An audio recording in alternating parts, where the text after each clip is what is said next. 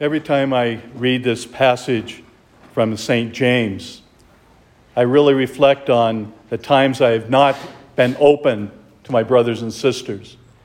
It is so easy for us to say to somebody who's well-dressed, "Hi, welcome." But those who are poorly dressed, we want to push aside. I remember at my ordination and the dinner after, there was a gentleman who was coming to get some aid, who wasn't dressed very well, didn't smell all that great either.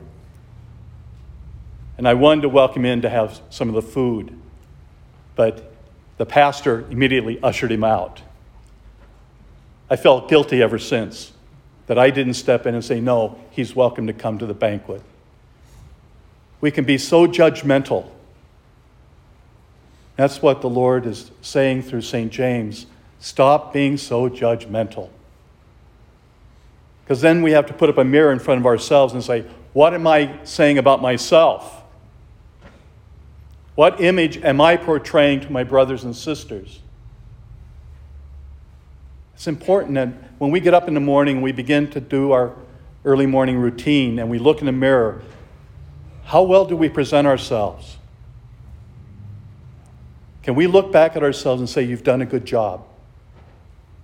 That God is proud of you today. When we listen to our gospel, here's this poor gentleman, deaf and probably with a stutter, ostracized from the community because he's different. That the Lord does something remarkable. He doesn't heal him immediately. He takes him away from the crowd because he doesn't want him to be embarrassed. And he put his fingers into his ears and spitting put his finger to the man's tongue. The man was freed from all these horrible impediments. What does the Lord need to touch us to take away our impediments? Because we all have impediments. Some seen, some unseen. The way we treat one another is probably one of our biggest impediments. We don't treat each other well. We can be mean to one another. And yet the Lord was always open to anyone who came to him. It didn't matter what they looked like. He loved each and every one of them. When the lepers came to him, he wasn't afraid that everybody, see, he's unclean, don't go near him. Not speaking about the lepers, but about Christ. Yet he wasn't afraid to go to them and say, you're going to be healed. The Lord heals us when we turn to him and say, I need your help. I can't do it by myself. I have this terrible impediment. And we all have impediments, each and every one of us, that we need to be cured. And the Lord will simply do it to us. He gives us himself in the power of the Eucharist.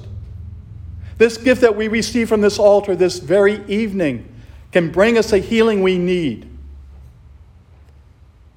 If we truly believe that it is our Lord Jesus Christ in this incredible gift.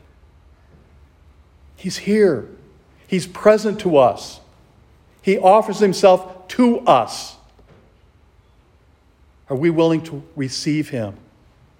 Are we willing to go to him and say, I need your help. I can't do it by myself. It's a challenge.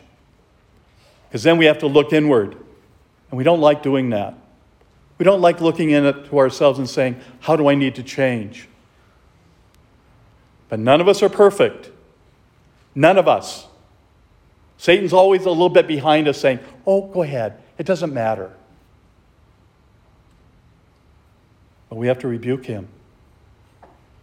We rebuke him by being present to him in this wonderful gift of the sacrament that he offers us this evening. Worshiping together despite the pandemic.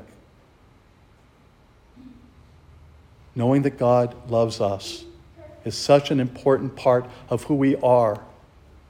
And as such, we have a responsibility to go out and tell our brothers and sisters that Christ loves them as well. And he welcomes them to his table to share that he is present to them in the body and the blood of Christ. May the Lord open our hearts and our minds to receive that grace, to ask for his healing touch in our lives, that we can be changed, brought closer to him, closer to our brothers and sisters, bringing peace and grace to one another.